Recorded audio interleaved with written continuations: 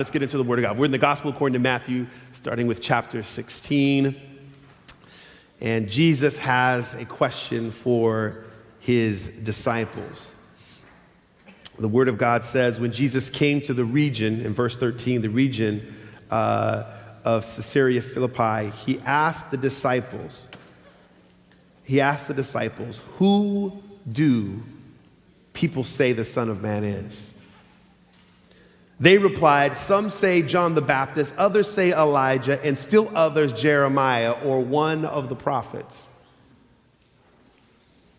But what about you, Jesus asked? Who do you say I am? Simon Peter answered, you are the Messiah, the Son of the living God. Let us pray. Father, you have sent your Son into this world to be a light in a world of darkness, that Jesus would be the true light. So we ask him to shine in this moment again. We want to see the Son of God. These things we ask in Jesus' name. Amen. We begin our conversation in John chapter 1 that in the beginning was the Word, in the beginning was Jesus, and the Word was with God. Jesus was with God, and the Word was God. Jesus was God, and that through him all things were created. And this Jesus was the true light, and he came into this world of darkness. And we ask the question, why does God turn the lights on? In Genesis chapter 1, why does he turn the lights on? In John chapter 1, why does he turn the lights on again? And it's so that we will see, so that we will not stumble, so that we can appreciate life again. This is why God turns the light on. It's all about us. It's all about us being able to enjoy the way that life was meant to be enjoyed. The problem is we live in a world of darkness, as we've already discussed. We live in a world where, because of a choice that Adam and Eve made, remember they made that vote? They heard the serpent's speech as he was campaigning, change you can believe in, and let's make the garden great again. And so they cast their vote for this new presidency. And ever since that moment, darkness has reigned. So we ask the questions, Lord, why are bad things happening? Why did my brother die of cancer? And why am I going through a divorce? And why did my child have to have this disease? And why? And God is going to say the same thing to you over and over again. Sin, sin, sin. Often there is absolutely no reason why bad things happen, because sin is unreasonable. Trying to find a reason is fruitless. It's just a messed up world.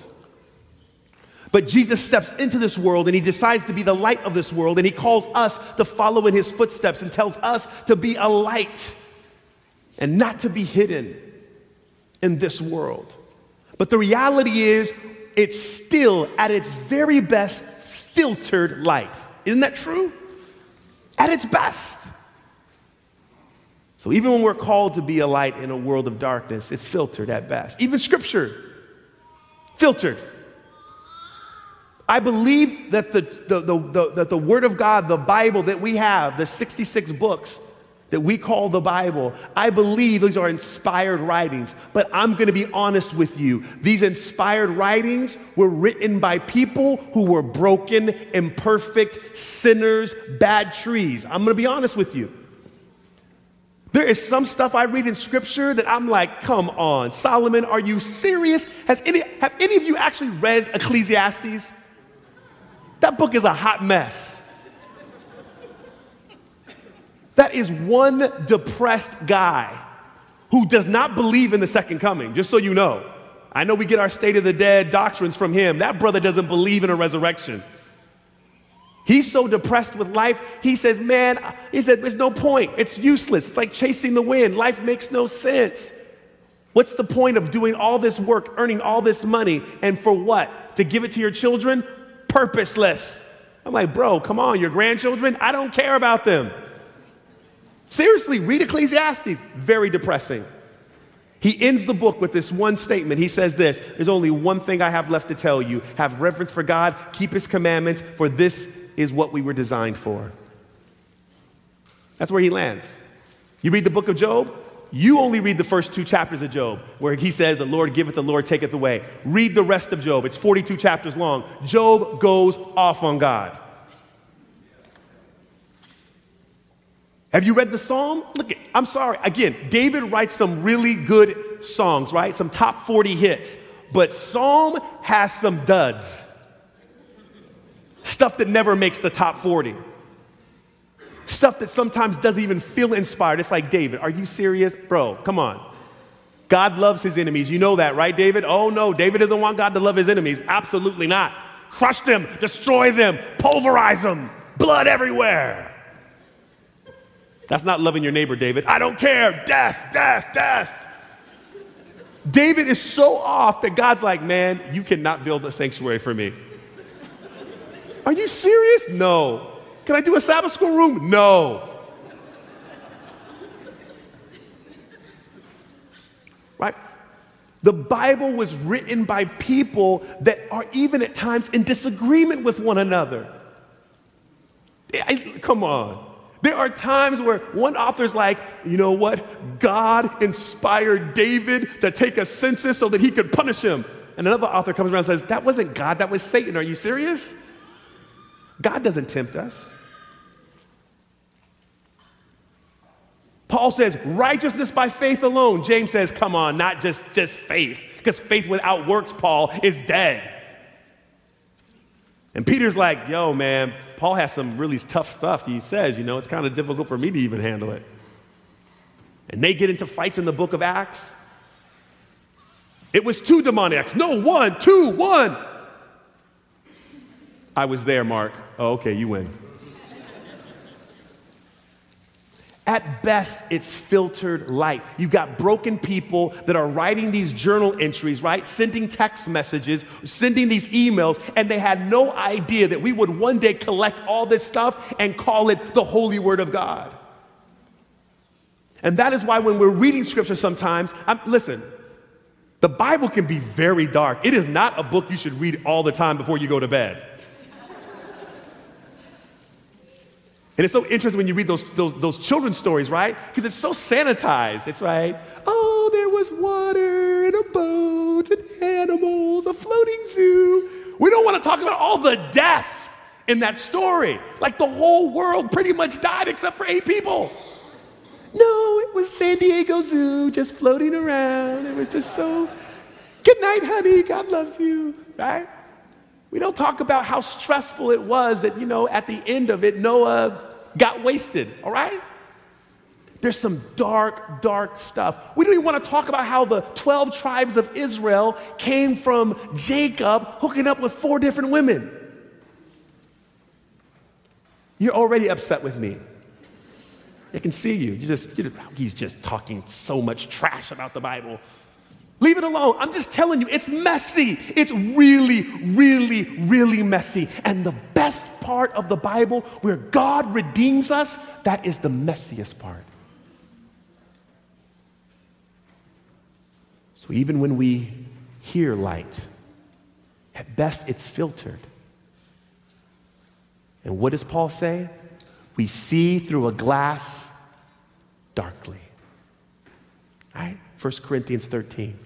We see through a glass darkly, a foggy mirror. But one day we will see clearly. One day we will see him face to face. We'll see him for who he really is. We'll see it very clearly. The way that Hebrews describes it, that Jesus is the perfect radiance of the Father, the exact representation. He comes into the world, and one day we will see this unfiltered, unbroken, this perfect representation of who God is. So Jesus comes into the world, and there's no brokenness in him. There's no sin in him. There's no guile in him. He is the exact, perfect representation of who the Father is. So he can say, if you've seen me, you've seen Pops.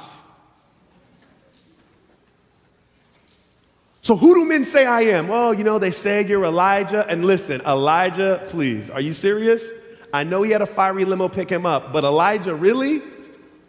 Elijah follows up that mega Super Bowl battle of defeating the prophets of Baal. He follows that up with a suicide attempt. Did you know that? After doing that, after flexing his muscles, after exercising so much faith, he hears that Jezebel wants to kill him and then runs into a desert to die.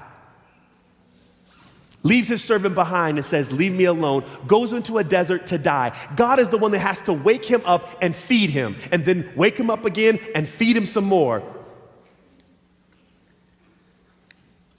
Some say you're Elijah. Some say you're John the Baptist. Remember, John the Baptist, greatest man ever born of a woman, but even he lost his faith. Even he got it twisted in the end. Even he struggled. Broken, filtered light, but not Jesus. Perfect light, unfiltered, undiluted. Who do people say I am? This is what they're saying. Elijah, saying this, you're this prophet, that prophet, boom, boom, boom, boom. Who do you guys say I am? Peter steps up and says, you are the Messiah, the one we've been looking for.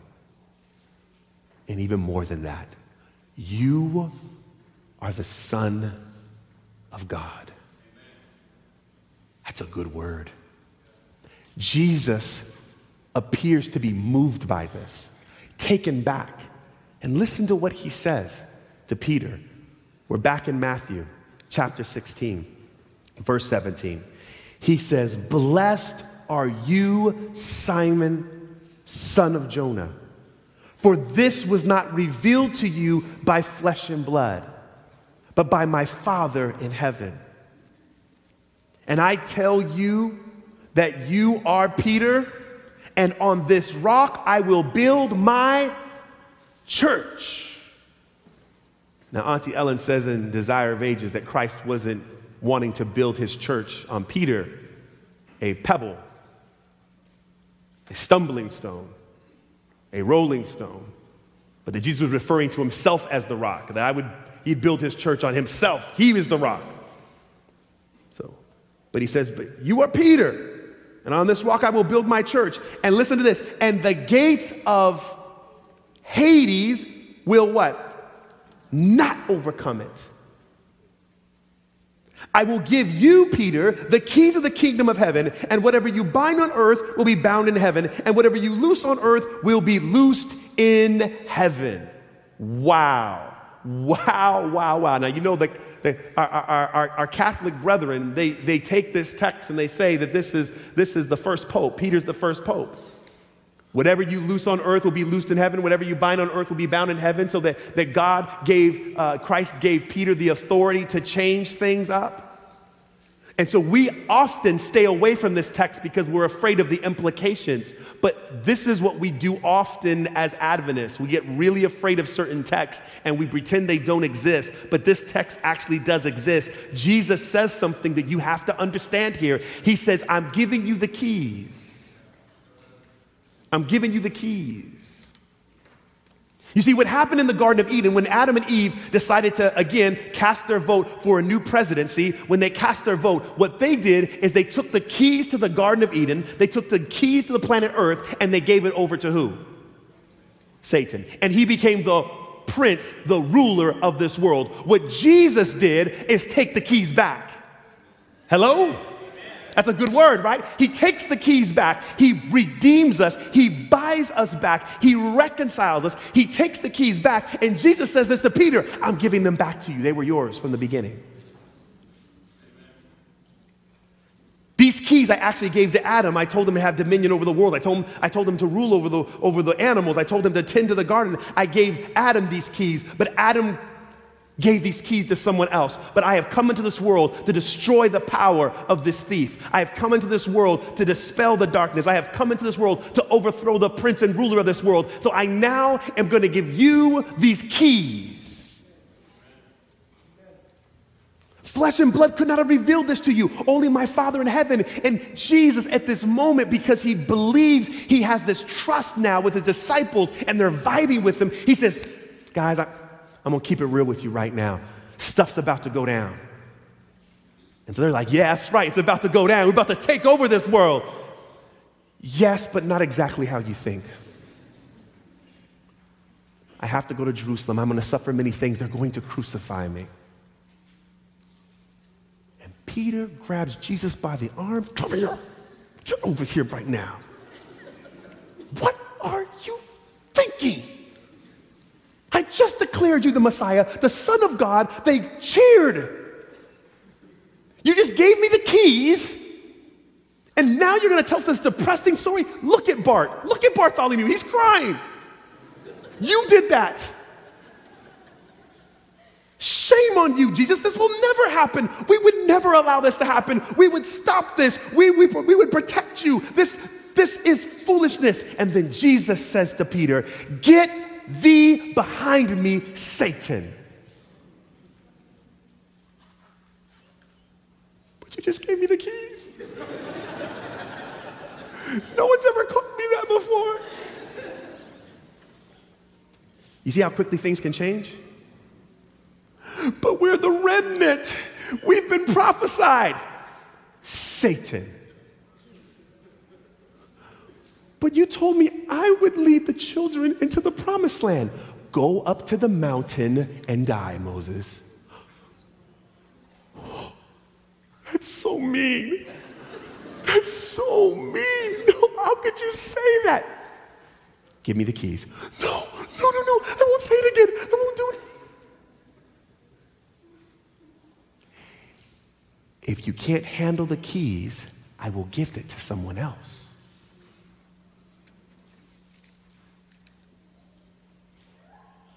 I love our church. I like being a part of the Advent people. I do. But I've also grown up in this church. And it is dysfunctional and unhealthy and full of itself. You think you're better than everyone else. I've grown up in that culture where you're afraid of people that go to church on Sunday. Because they're going to kill us one day, Pastor. They are. One day they're going to have a gun in the back of our heads, and they're going to ask us if we keep the Sabbath, and if we say no, we'll live, but if we say yes, our heads are off. We have grown up in our own heads, persecuted, when no one has ever thrown you in prison. But they're going to, so we can't trust everyone. I have been around Adventist people who are so angry and so distrusting of everyone.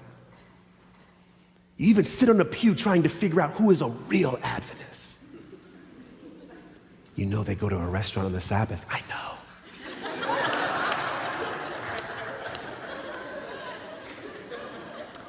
I heard they went to the beach and they went in waist deep.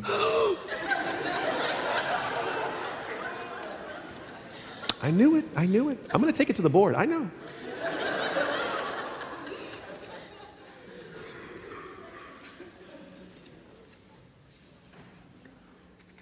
We have become a sick people.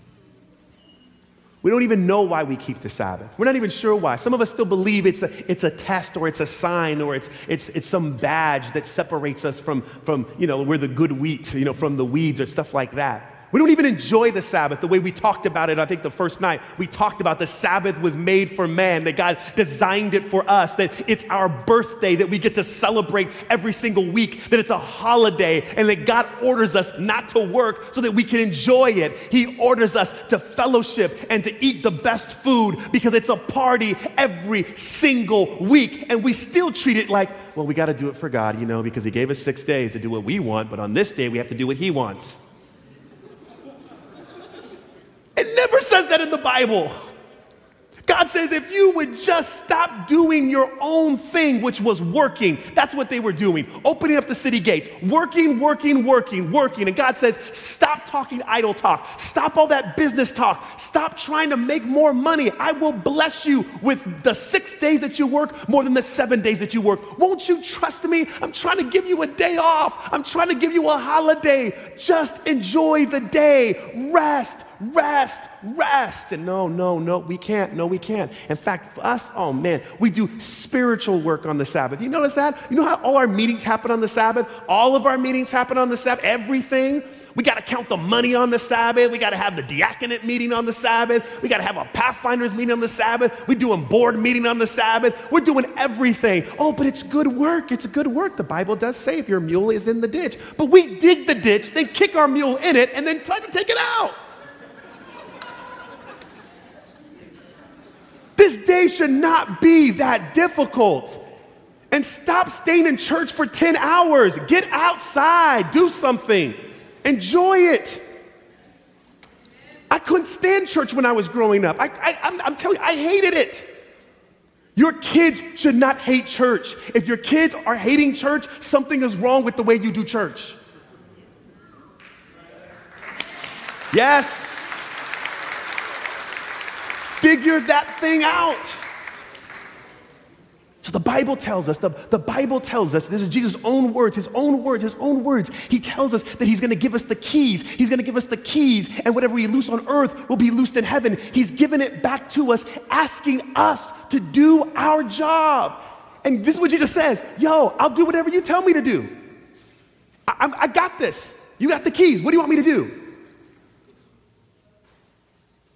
In John 15, he says, if you remain in me and I remain in me and I remain in you, ask for whatever you want and it will be given to you. He tells his disciples that greater things will you do than me. I'm on this earth. I'm doing great things. You know I'm doing great things. Guys, check this out. I'm going to leave and I must leave so I can send you the comforter, because if I don't leave, I'll be stuck in this shell. I'll be stuck in this flesh. But if I leave, I'll be able to be in all of you. I'll be able to be everywhere. See, I'm Clark Kent right now, but I'll really be able to be the Justice League if you allow me to go back home. I'll be able to be everywhere, all places, at all times. You'll be the temple. You'll be the light. You'll be the salt. You'll be able to take down this government of the devil. You'll be able to break the chains of darkness. You'll do greater things than me. And check this out. Not even the gates of hell will be able to prevail against you. This is powerful.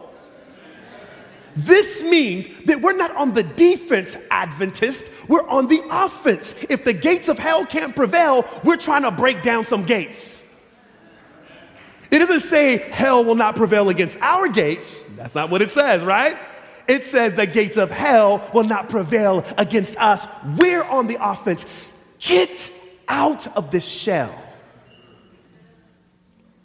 But the sanctuary protects us. We gotta protect ourselves. We're in this world right now. We gotta run to the hills one day. There ain't no hills to run to. You're in Florida. You ain't got no hills. Nobody can hide. There's no mountains. I'm sorry, nobody can hide. You're not gonna be at a place where you have to do your own Whole Foods, somewhere where no one can find you. It's not happening. Yes, I believe those prophecies had an application in Jesus' day, but there are some things that are not applicable to us right now. We are right now in the world, and Christ is asking us to be the light of this world. He's asking us to be the salt of this earth. We're not afraid of darkness. Darkness should be afraid of us.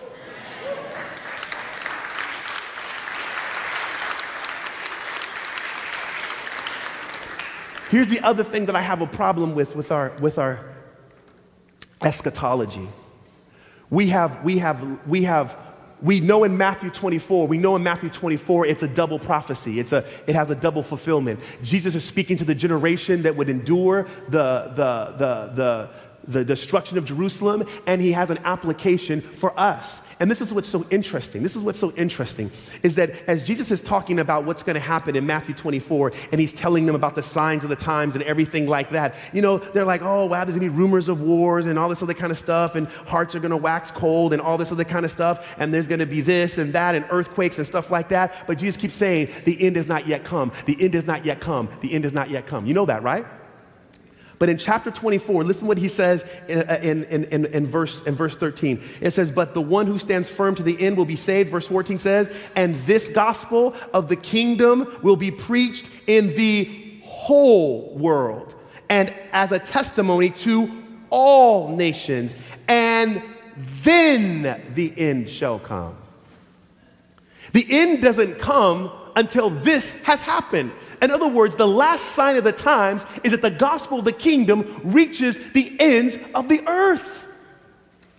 It's preached as a testimony, which is not just words, but it is action. And that's how the end of the world happens. It is not from violence, it is from the act of the kingdom of God accomplishing its mission. And check this out. You know this very well. Daniel chapter 2, the vision in Daniel chapter 2, what is it? It is a statue that represents all the different nations, right? We look at it as all the dispensations, all throughout history, all the kingdoms, and there's a rock that is cut out from a mountain. And who is that rock in Daniel chapter 2? Who is that rock?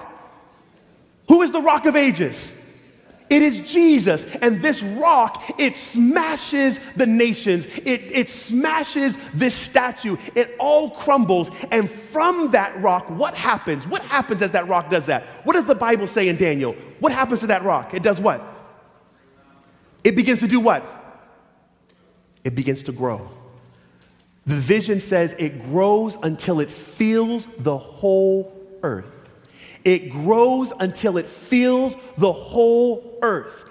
It grows. The gospel of the kingdom reaches the very ends of the earth, the utmost, the uttermost. It reaches, it continues to expand. The world doesn't end because the remnant gets smaller. The world ends because the kingdom of God fills it. We have been preaching doom and gloom, and that's not what Jesus is preaching. I'm giving you the keys. Give it into your house, shut the doors, lock everything, Peter. Everybody, lock everything, put the gates up, the surveillance cameras, and don't trust anyone. Is that what Jesus says? Here's the keys. And whatever you decide to do, whatever you loose on earth will be loosed in heaven. Are you serious, Jesus? Yes. Greater things will you do than me. Are you serious? I'm not a liar. So I can stop world hunger? Yes, you can. No, that's impossible. Oh, with man, it's impossible. With God, all things are possible. I'm not just talking to this church, I'm talking to the Seventh-day Adventist organization. If Seventh-day Adventists wanted to end world hunger today, they could. Why haven't we? Well, there's an evangelistic crusade we're going to do. We're going to pass out some more steps to Christ, and the great controversy because the world's coming to an end, and so we got to make sure everybody knows. I'm just wondering how many people went hungry because we printed more books. Now listen, Auntie Ellen's clear on this. Jesus met the needs first. You don't print any more books until every mouth is fed. Oh, but they have spiritual needs too. We got to look at their spiritual needs because that's more important. Well, that's not how Jesus did it, right? Christ's method alone. Y'all heard of that? Christ's method alone. You know what I'm talking about, old school. You're already there. He met their needs where they are. Let's end sex trafficking. Then we can print a book. Until then, stop printing. I don't want our church to spend another $30 million on the general conference session until we have solved other issues. We don't need to come together every 5 years and vote. We have computers. Let's do it online. It's far cheaper. But Pastor, we get to sing together and hold each other's hands. It's so powerful. All the nations coming together. Revelation tells me when all the nations will come together. And it's not every 5 years. It's at the end of time. Then we can celebrate. Right now, we have a work to do. Stop wasting money when you have people who are hurting, starving, homeless. The gospel of the kingdom has to reach the ends of the earth, and it should start here, right now, in this community. Every ministry, you should ask yourself this question. Before we spend money on this, have we taken care of this need? How are people going to see the light? It's because you are the light. And you're the light in their darkness. And for some of them, it's their marriage. Don't just simply go up to them and pray for their marriage. Don't do that. In fact, stop using words. Next time you pray, don't you dare use a word. 90% of communication is nonverbal. Stop using words. If you want to pray for somebody and their marriage, then don't go on your vacation. Take that money and send them to a marriage retreat. Send them, okay? You're not going to Paris this summer. You're going to send your neighbors who are struggling in their marriage off on a retreat, and you're going to take care of their kids while they're gone. That's your prayer. That's your prayer. No more words. I'm just going to pray for my son. He's away right now, and he's on drugs, and he's just partying, and Lord, I'm just going to keep praying. Stop using words. Let your prayers be nonverbal. God has given you the keys. Well, how am I going to win my son? Love on your son. But if I love on him, he's going to think he's doing right. Listen, nobody says, oh, because mom loves me, that means she wants me to smoke pot. Nobody says that. Pastor, this whole love thing, it just means that you're just giving them a license to sin. I don't have a license to give them in order to sin. They're going to sin no matter what, just like you sin no matter what. Love on them, but they're going to think that we accept what they do. You can accept them without accepting what they do. I love you. I'm a Raiders fan. That doesn't mean we can't hang out. I don't think we should iron our clothes on the Sabbath. Oh, you didn't think I was old school like that, right? You know why? I hate ironing clothes, so I try to do as much work as I possibly can do so I can enjoy the Sabbath. That's my reason for doing it. But you may see it differently, but we can sit on the same pew. So even if we listen to different music, even if we're struggling with different things, even if our lifestyles are different, we're still a part of the same family of God. We might be different, but our Father is the same.